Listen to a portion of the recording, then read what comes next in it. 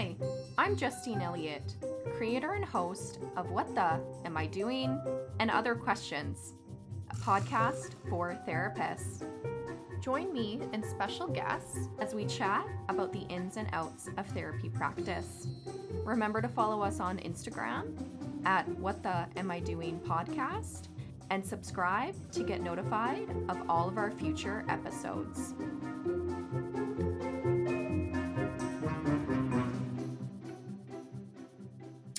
Welcome, everyone, to episode 4 of What the Am I Doing? And Other Questions. I'm your host, Justine Elliott. Today, I am excited to bring back a special guest who is a dear friend of mine and a specialist in the world of grief, and that is Ashley Mielke. Hi, Ashley. Hi, Justine. I'm so excited you're back for another episode. And if you missed Ashley, she was in our episode 3 talking about private practice, but I've brought her back for this episode to get into grief, and talk about some helpful tips for therapists about grief. Yes, thank you so much for having me. I really enjoy talking about this area of practice because it is so near and dear to my heart. Yes. Well, I'm excited. I'm excited for our listeners to listen to you and just hear from, your wealth of knowledge about this. So if you missed last episode, Ashley is a registered psychologist. She is the owner and CEO of the Grief and Trauma Healing Center. She's also an advanced grief recovery specialist and an international trainer for the grief recovery method. So Ash has a lot of knowledge and, awareness of, grief, both from, a professional lens, but, we're going to get into a bit of, your personal story. And, I think you bring a lot of that into your work with grief and how that kind of propels you into this field. Yeah. Okay. So if you want to listen, last episode, we had Ashley talk about why she got into psychology as a field, but I'm curious for this episode, what brought you into grief work and what brought you into having an interest in grief therapy, Ashley? So when I was a second year graduate student, studying to be a psychologist, knowing that that's really what I wanted to pursue, my dad relapsed into alcohol and cocaine addiction and died by suicide. Wow. So that was, really the most devastating, life-changing experience that I had been through. And I realized very quickly following his death how ill-equipped I was to deal with my grief. I went to the people around me, which was my clinical supervisor and some other therapists around me. I just started my clinical training literally 2 months before he died. And I thought, okay, I'm in the right field. These people are going to know how to support me. And so I went to them seeking support, and they gave me all of this advice. Like, you just have to keep busy. You have to be strong. This is going to make you a better therapist. And so I took this advice thinking that this was how I was supposed to deal with my grief, and really threw myself into school and work, and essentially workaholism sort of became the way that I survived through that time. Right. So a couple of years pass and I'm now a psychologist. Hadn't really dealt with the grief of my dad's death. And then grieving people started to come to work with me, like very organically. And I mentioned this in our last podcast as well. And I really came alive in this work. And what really stood out to me was the fact that these people knew the pain that I felt, that sense of loneliness and isolation and fear and shame. And this idea that we don't have any tools to deal with our grief. Right. So I really enjoyed sitting with them and listening to their stories, but I didn't have any tools to help them. So I went on a journey to see what was out there. I came across the Grief Recovery Method program, fell in love with their philosophy, read all their ebooks, and signed up for their training. So when I went through that certification training in 2013, which was almost 3 years to the date of my dad's death, it was the most transformative experience for me. Wow. And going through that training and completing that program really was my invitation to wanting to serve grieving people. Yeah. Yeah. Working with you, I've heard you share your personal story. And I think it's such a, interesting way to get into a field, right? Especially as therapists. I think a lot of times there's a weird, I don't want to blend personal with work, or, there's kind of a feeling out there sometimes that, we don't bring our personal lives into that. But, having gone through the experience of losing your dad and then doing your own work, going into finding this program, and then bringing it to, your clients and the rest of the community. Yeah, it's just incredible. And I know that's, obviously what you're so passionate about is especially grief recovery, but grief in general is such an area that, lights you up and lights me up too, because it's, you can't get around it. Right. Well, and the biggest inspiration for me and why I wanted to bring this to the community is there is so much misinformation about grief. There's so many myths about grief that really it goes back to this larger cultural narrative that tells us that we have to move on very quickly, that we shouldn't feel our sad feelings, that we need to intellectualize our grief. Right. And I tried that. I mean, I took the advice everybody gave me, and it was not emotionally helpful. Yeah. So I just felt like when I was given this permission in this safe space to complete what was unfinished with my dad, to feel my feelings, to talk about my story and my loss without fear of judgment, I was like, I need to share this gift with others. If this is what benefited me, right, this is what other grieving people also need. And that has what has inspired me since day one implementing this program. Yeah. Yeah. Okay. And why would, as therapists who are listening to this podcast, grief is an area that we've shared, you specialize in, I specialize in, but why do you think, the larger world of therapists should, think of grief as important or need to learn about grief, as therapists? Why would that be important that they know about it? Loss is inevitable. It is, and it happens to everyone. And in my humble experience as a psychologist practicing for almost a decade now, I have found that loss underlies so many of the presenting issues that our clients bring in to session.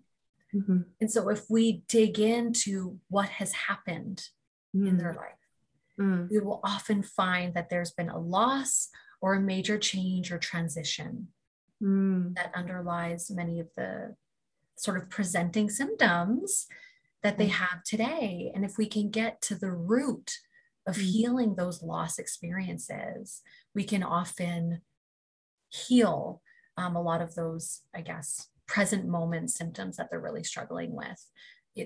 Loss is everywhere. And it's like, once you put on your grief glasses, I feel like you can't unsee it. It's like, you just see it everywhere. I don't know if that's your experience, Justine. Yes. It is for me. Yeah. No, I share that. I think once I learned about grief, I did grief recovery, but even, some of the other trainings that I've done on grief is, when a client walks in, you can you pull it out, right? You can sense it. You can, realize it. And I find for clients, what's so amazing is when you frame it from an understanding of grief and loss, a lot of times that makes a lot more sense for why do I feel this way? Why have I struggled for this long? Why can't I even, I hear all the time, why can't I get over it? And so I find as a therapist coming from a grief informed, or I love that analogy of grief glasses, lens, is I actually feel like I have more tools or I'm able, better able to help a client when I understand grief, because I think you're right. It's inevitable and it happens to everyone, right? There isn't a client who probably hasn't gone through a loss or something significant like that. Exactly. And how normalizing and validating for our clients when we can associate their experience with the loss that's happened. I think it's such a relief for many people that we're able to make that connection. And it's almost like this light bulb moment for so many clients say, oh my gosh, you're right. After that event happened, then all of these other things transpired in my life. And then the other thing about grief I think is important to note is it's cumulative and it's cumulatively negative. So our experiences don't happen in a vacuum, Right.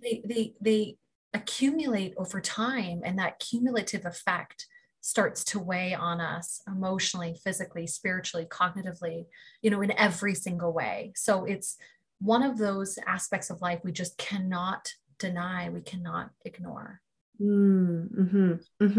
A story just came to mind. I just wanted to share it briefly, that there was a client that I had seen who struggled with gambling addiction. And so this was the presenting issue that they had attempted to deal with previous therapists.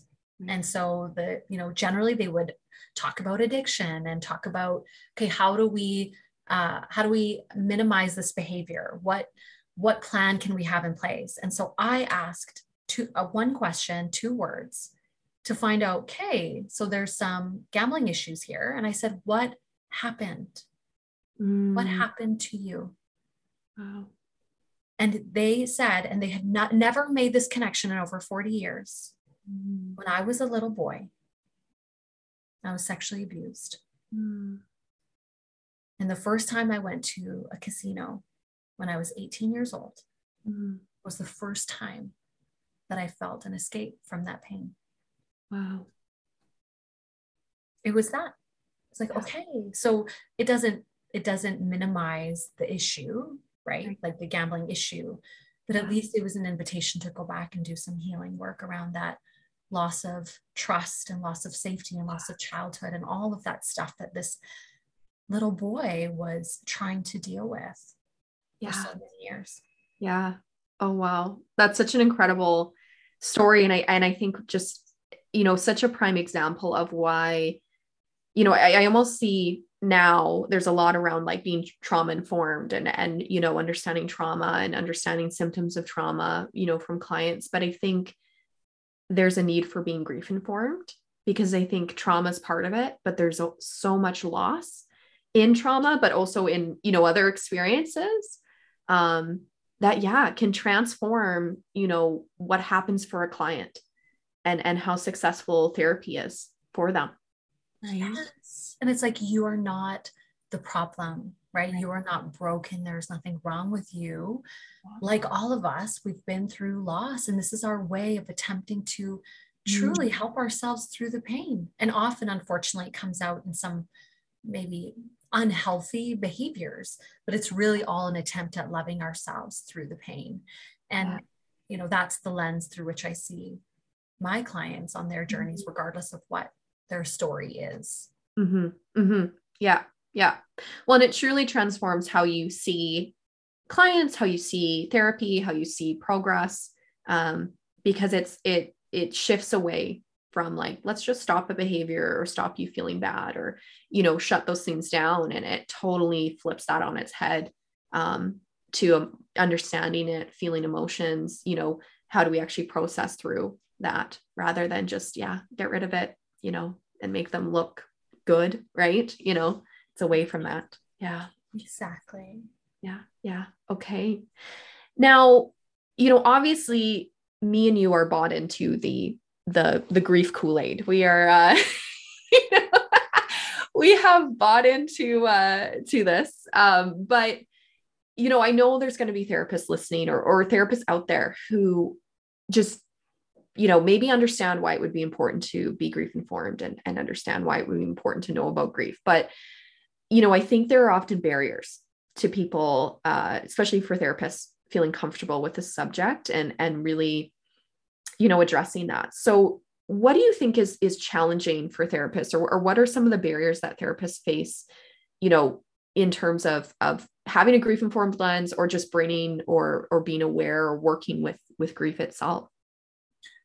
I think one of the greatest challenges we face sitting with our grieving clients is letting go of that need to fix and have an immediate solution and a treatment plan to heal someone's pain. Right. The thing about sitting with grief is we're not there to fix it. We're there to tend to it and nurture it and create a space for them to feel heard and witnessed in their story and in their pain. And that can be really uncomfortable because we're taught that, you know, we're the experts. We have all the answers. We have all the tools. We see them in such discomfort and often in just raw, visceral pain. We just want to make it better for them. Right. And the thing about grief is we can't fix it. Right. Grief isn't meant to be fixed. It's meant to be heard. So learning how to tolerate our own experience in the room, listening to somebody's sad, horrific story without having a quick fix. Yeah. And I'm sure you've had sessions. I know I've had sessions where it is hard being a therapist because I think, and I've had sometimes clients who come in who are looking for like, please help me, like take this pain away. And that I find can be so challenging because it's like, I want to, I'm a helper. I'm, really empathetic for you. And, I want things to get better, but grief is not a quick fix. It does not need to be fixed. Right. Well, exactly. And one thing that I've learned on my journey, sitting with grief for so many years, is that it often brings up our own pain. And it triggers maybe losses that are maybe unresolved in our life as well.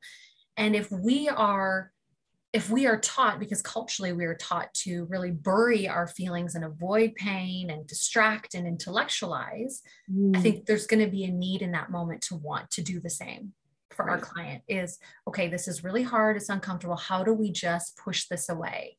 How can we talk our way through it? And instead of two hearts talking, which is really where the grief healing journey begins, is two heads talking. How can we intellectualize this and compartmentalize it and sort of fix it and deal with it really neatly, as opposed to really just embracing the complexity and ugliness and pain and yuckiness of what grief really is. Yeah. Because it's not pretty, right? And it's not easy to just be like, oh, here's a strategy, now it's gone, right? Exactly. It's unpredictable, it's messy, it's complex, and there's nothing we can do, right, to make it better. Right. Yeah. And I know you work with adults, I work with adults, but I also work with children. And I know that comes in so strong when I work with kids, because I see some littles, like some little ones. And, there's some really sad stories and losses out there for these children. And, I find that can be also really hard. And, I want to recognize that for any of our child therapists out there, that grief work is difficult with any age. But sometimes with kids, I don't know if it's a maternal instinct or, something kicks in where you're like, you have a boo-boo, let me fix it. And I find that comes out really strong, especially with kids who, sometimes we are emotional in our sessions and there is no way to take that pain away from that child, or just their experience, right? Sometimes those stories are devastating. Oh, I mean, you hear the most horrific stories, things that you don't actually think happen to people happen. Yeah. And so being able to sit with that, tolerate the feelings that come up, and then to be able to process that on your own, right, is like so key as well. Like having those really open consultations and having people you can debrief with is such an important part of this work, because you are going to hear horrible stories of loss and pain, and you want nothing more but to make them feel better, because like you said, we're helpers, we care about people, we don't like to see people in pain. Yeah, totally. Yeah. But I want to say the thing that feels like such a privilege, Justine, in this work that we do is oftentimes we are the only one that they feel safe with, really opening up. And I know if I can be a safe place for them, where they don't feel alone, where they feel heard, where they even feel hope, that, you know, maybe things will be okay. Right. Maybe I will find meaning through all of this. That is what has inspired me in this work. That's what has kept me going, is like, I can be that beacon of light and hope and safety for them. Right. I mean, what more can you ask for? Yeah. Yeah. Yeah. Well, and what an important thing to keep in mind, I think, you know, in this work, because it gets dark, right? And that, you know, if you can hold space for someone who desperately needs to share their story and feel heard and understood, and also be that, you know, that piece of hope for them, right? Because for a lot of these people, there is no hope, right? Or their life is devoid of that. And, you know, for someone to come in and experience that is a privilege, and it's incredible. It's such a privilege. And like, just acknowledging when a client has a loss, that they've reached out to you, they've made a phone call, they've booked an appointment, they've showed up to the session. Yeah. Like, that is something to be acknowledged and celebrated. And it's those small things when we work with grief that might seem insignificant, but they are significant. And sometimes that's all it is. It's like, that is the win. They show up every week to sit with you. Yeah. Yeah. That is the work that you do with a grieving person. Yeah. Yeah. Yeah. Which I think can be so different compared to maybe some other types of presenting symptoms or issues we face, or even styles of working, right? Is that, oh, I need to see someone change week to week. And sometimes that is not the progress with grief, right? Yes. Like, it can take, every griever is unique and individual. This can be months, this can be years. Everybody is different. And certainly there are tools that we can integrate, actions that they can take, certainly. But in terms of that healing journey, it is so unique, and we have to let go of those expectations that in 6 weeks or 12 weeks or 12 months, everything's going to be better. Yeah. And as soon as we give ourselves permission to let that go for our clients, we're just free to be present in the moment with them. Yeah. Yeah. It frees you up, right? From holding on to all of that, and even a bit of that anxiety or you know, nervousness we might have as a therapist to fix or to resolve or to make things better. Is, you know, if you come from a lens of being grief informed, or you come from understanding grief, you know, that that's not the goal. That's not the purpose of it. Right. Yeah. Yeah. Okay. So what would be some important things for therapists to remember when they're working with grieving clients? You know, what are some things that, you know, therapists should be knowledgeable of, or just kind of hold in their mind when they have a client with grief? One of my favorite analogies that I learned through the grief recovery method is to be a heart with ears. It's so simple, yet so profound. That when we sit with a grieving client, we are a heart with ears. We really are helping them to move from their heads to their hearts, connecting to the emotional impact of their loss, to their lost story. And I think it's also about holding space. If I'm a heart with ears, I'm not here to fix. I'm not here to analyze or intellectualize. I just want to be this safe space, this anchor for them, right, to speak their truth. Tell their story. So that would be my number one, is show up like a heart with ears. Another thing is really just to be your authentic self. Be authentic, be human. Grieving people are so vulnerable, and they are so raw, and they're looking for any indication that this is not a safe space, because they've heard it a million times outside of the room. All of the intellectual comments, all of the advice giving, all of the ways to minimize feelings. And so we just want to be human and listen and normalize and validate and tend to that experience. Few other things. like for me, that has been key, as you mentioned, and also key to the grief recovery method training is a willingness to self-disclose, a willingness to talk about even how loss has impacted your life in a really thoughtful and intentional way. Grieving people often feel very isolated and alone in their grief. And so if we can help increase participation and safety by saying, I don't know what it's like for you to go through your loss, but I know what it was like for me when my dad died. I know how isolated and afraid and alone and shameful I felt. What has it been like for you? Having those intentional disclosures can be so, I don't know, permission giving, hope giving for clients as well. Yeah. Yeah. That makes me think of, Kristen Neff, who does a lot of work on self-compassion, and she has kind of identified, 3 aspects to self-compassion, and that's, kindness, mindfulness, and then there's a need for that common humanity.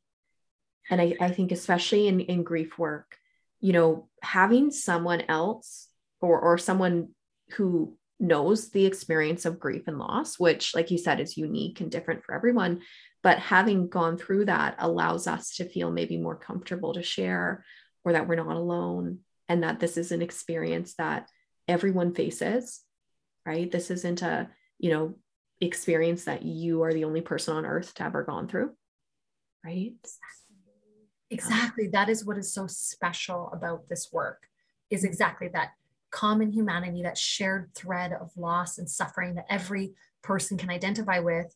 And like how I lead as a psychologist, which may not be popular, is that I lead as a human being first. Right. And I think that's why my clients trust me. And that's why I've built such great rapport with grieving clients who are taking those very scary steps forward on their journey, knowing that there's someone in the room who really does care about them and who's gone through it as well. Yeah. And we can do that while also being professional and having appropriate boundaries. We can still show up and be a human being for our clients. Yeah. I think sometimes that's a challenge, right? Is stepping away from being a very clinical, maybe cold feeling professional. Because I think you're right. When people come in with grief, I mean, they are raw. Like I kind of joke with my clients. I call it being like raw tuna. Like you're kind of open and you are there. I don't even know how many people I'll sit down with and we don't even get to anything and they're crying. Yeah. Right. And if I come at them with this clinical cold lens, I'm not helping them in any, sort of way, even to release that emotion. Right. I have to come as a genuine human being. Right. Because we sense that. I mean, you can sense when people are being genuine. You can sense when someone's coming at you with care and compassion. Instead of kind of a kind of trying to fix or clinical kind of lens, right? Exactly. Lead with authenticity. Lead with your heart. That's what they need. Yeah. They need to know that they're really seen. And like you said, that genuineness is so important. And I think this all goes back to what I mentioned earlier, Justine, the importance of doing our own work, the importance of when we notice that there's losses in our life that maybe we haven't dealt with, that we have a willingness to go back and do some healing work around those losses so that we have more capacity to help our clients, because I can only take someone as far in their journey as I've gone on my own journey. If I'm not willing to go there for me, how can I help you go there for you? Right. Yeah. Yeah. Yeah. So that has been key for me too, like integrating grief recovery method into my lifestyle as like an emotional tool has been key for me. And I know for a lot of others who practice this method as well, is like continually doing our emotional recovery and so that we can be the best for other people. Yeah. Well, and I think it speaks to the reality of being a therapist. You don't become a therapist and nothing ever bad happens to you ever again. Right? Like you continuously live life and you have a life outside of work and you are constantly needing support, right? Or, help with processing your own losses, right? And I think it speaks to often that, that countertransference that can happen. If we've heard a million times from our own family that, when we go through a loss, we should just be strong for other people, that's going to be a tendency we bring into our client work, right? Exactly. So being really understanding and getting familiar with what are those myths and misinformation? What is it about what we've been taught in our culture about how to deal with grief, so we can be aware of how that shows up in ourselves, in the room, and even in the words that our clients use, because they end up reiterating a lot of things that they've heard, and even asking us, what is the quick fix? How can I not feel the pain of this loss? And so a lot of the work we do it kind of feels counterintuitive, because it's so different than what our society tells us to do. Yeah. Okay. And, what are some, I'm curious, about some techniques or practical tips for people who are working with grievers. And I kind of figure, me and you will kind of go back and forth about this, because we both work with people who are experiencing grief. So what are some maybe techniques or tips that you keep in mind when you're sitting with someone who is grieving? So some of the things I already mentioned, a lot of normalizing and validating, not fixing, not communicating myths and misinformation, being that heart with ears, helping them connect to the feelings around their loss. That's like one piece of it. And a lot of that philosophy comes from the grief recovery method program. So that is one thing I would encourage anyone to go and order the Grief Recovery Handbook by John James and Russell Friedman. Read the book, sign up for the certification training. It's really a remarkable program, as kind of creating that foundation around what it means to be grief informed. Yeah. And then I think the other part, Justine, which you could speak a lot to, is around really establishing safety and stabilization and coping for clients, which is like, I'd say grief and trauma informed, really helping them to regulate emotions and how to really help themselves in those moments where they feel just so overwhelmed and overtaken by their feelings. Yeah. I almost think of grief work is I find very similar to trauma work. And if you align with Judith Herman's, 3-phase model of trauma therapy, that first phase is safety and stabilization. And I think, when I think about trauma, I mean, you're often trying to process or, heal a very painful thing. And that is grief, right? Like when you are processing grief, it is painful. And to think about it is hurtful and can be harmful if you don't create enough of a safe net or a safety net underneath that person to support them, right? With that. Absolutely. Like just having even just very simple yet effective tools for someone to walk away with in those moments when you're not there, when they don't have someone to support them or listen to them. Like it's amazing how even the exercise of the calm place or the safe place can be so helpful for someone outside of the room when they're like, I just need to move away from this feeling. I need to create some safety in my body. Right. And how just one simple tool can be really profound on their journey. Yeah. It's amazing how much those things, and I remember realizing this, in my practicum, was sometimes they seem simple for us as therapists. Like we're like, oh, it's deep breathing or, whatever. But for some people, they have never experienced that. They have never walked through that exercise or never used that technique. And that can be absolutely profound in supporting them to feel maybe more safe or cope with that really overwhelming feeling that's coming up. It can be just, such a key piece in supporting someone with grief. Right? Yeah. And I'm thinking what you said earlier about, this piece around common humanity and self-disclosure. And I think that can be in itself such an important technique to use, just for normalizing, right? And recognizing that, yeah, maybe you're like screaming in your car, right? I remember joking with one of my clients, like, okay, you're screaming and crying in your car. Great. I did that too, actually, when this happened to me, right? And I find it so funny because I'll have sometimes clients say to me like, oh, okay, then it's okay because my therapist does it, right? It's like this. Justine does it. So I'm not crazy. Justine doesn't seem crazy. She's actually a therapist. So this, okay, I'm good. Right.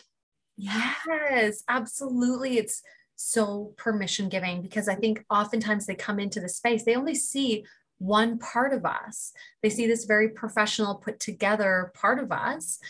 They see our credentials. That can be very intimidating. And so it's funny, but there is often this idea that we are perfect.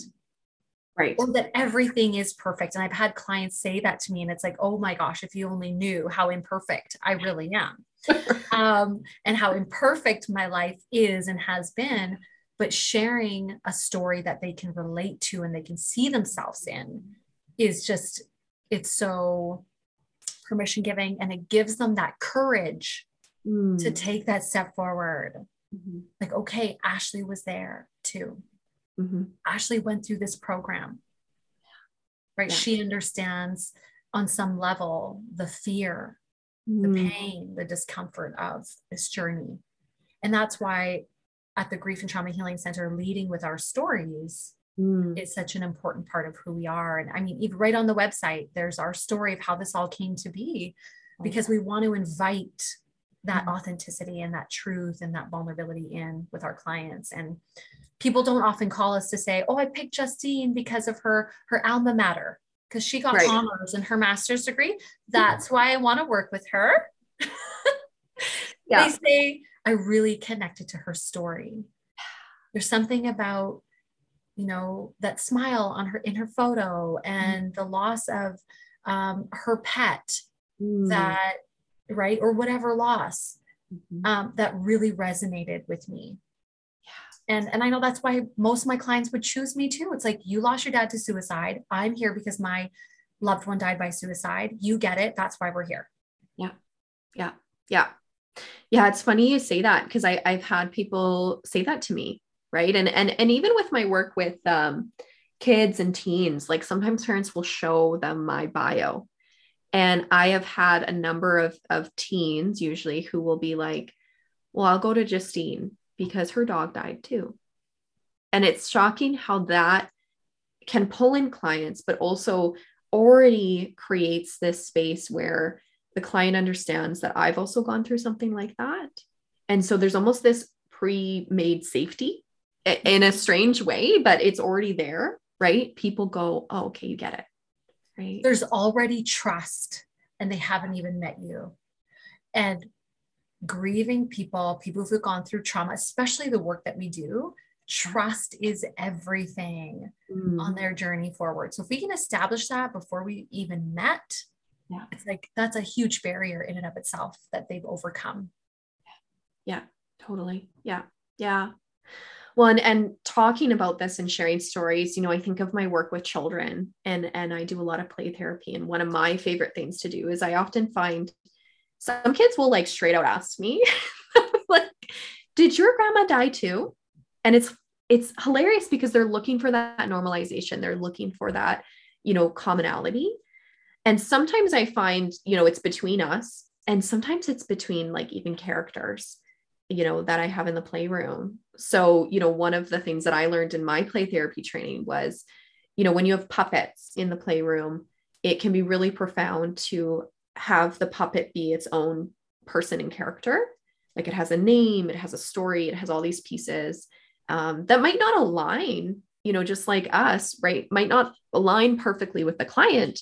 And you don't create it for the client, but you create it for the purpose of normalizing and having another, individual in there that has that story or similar experience. Wow.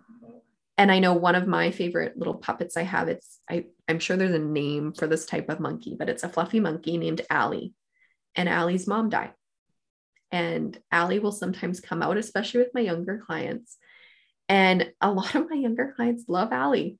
Like, I had, a client one time come and be like, where's Allie? I want to talk to Allie. right?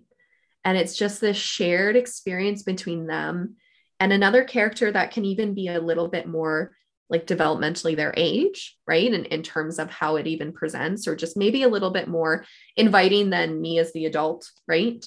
And it's shocking how powerful that is for even the littlest of people, right? Wow, that's so beautiful, Justine. And it's just such a reminder that we just want to know that we're not alone and that there's someone who really gets us and can relate to us. And I think that is what our grieving clients are looking for, whether they're 3 years old or 60 years old.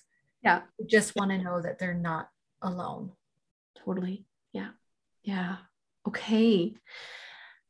Any other tips, practical things that you do? Anything else? I know you shared a bunch, but anything else coming to mind of just what you might do with someone with grief for therapists? I would say everything that we've mentioned, like take some notes, write out some of those like kind of fundamental tools, and just to go slow. Right. Mm. In one of our team consultations, Justine, I remember one of the therapists on our team said, sometimes going like to go fast, we have to go slow. And that was really, that really stuck out to me. And with our grieving people, we just got to go slow, let go of expectation, just sit with them, listen, slow down, like hold space for silence. Grieving people take longer to respond because their brain, they're so preoccupied with their loss and often very distracted.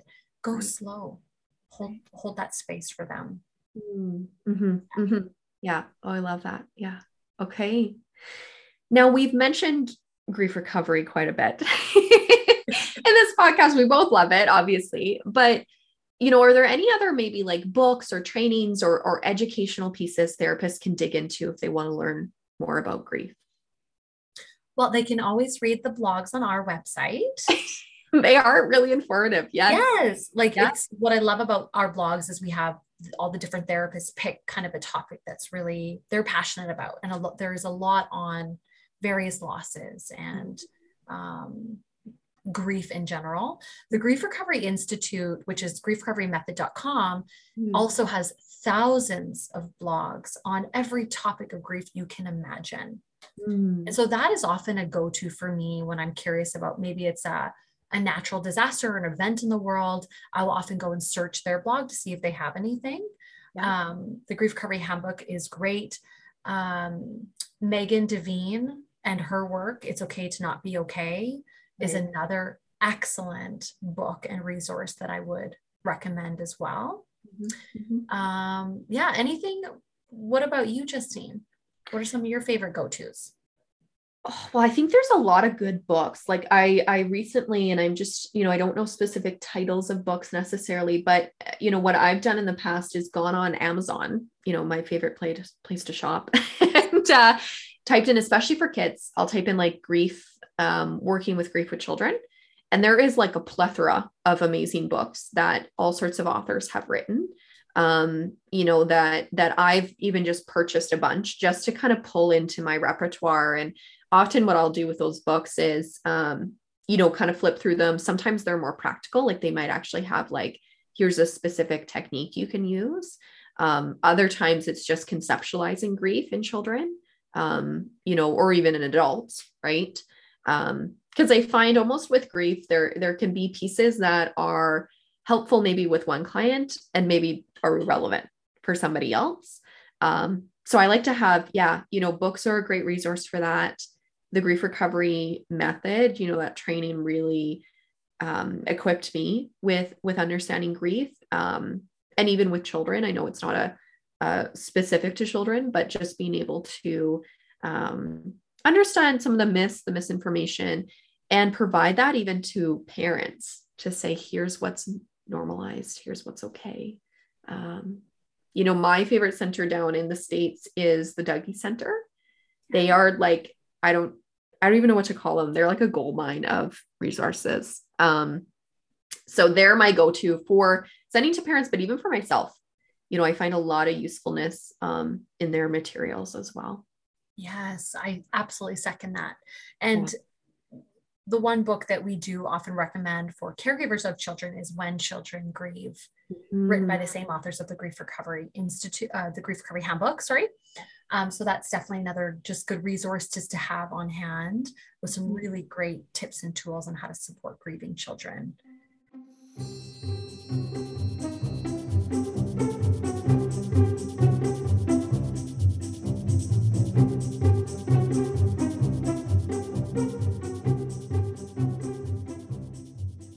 Well, thank you, Ashley, for coming on a second time. And, I think this information is so valuable for any of our listeners and even for me to hear, how do we sit with grieving people? How do we do this work?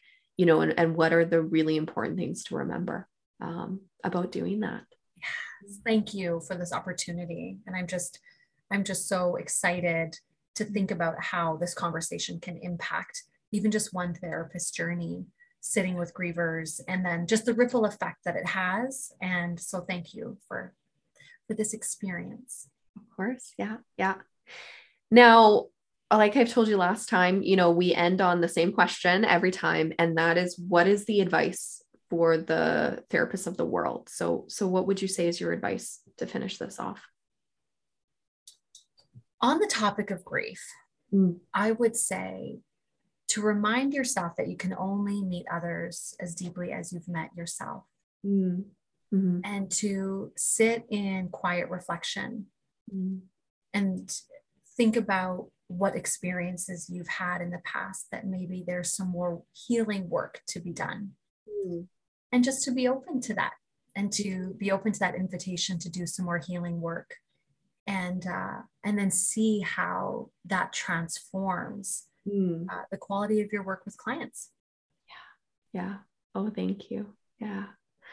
Okay. Well, thank you again, Ashley. And thank you to our listeners who have come on for this episode 4.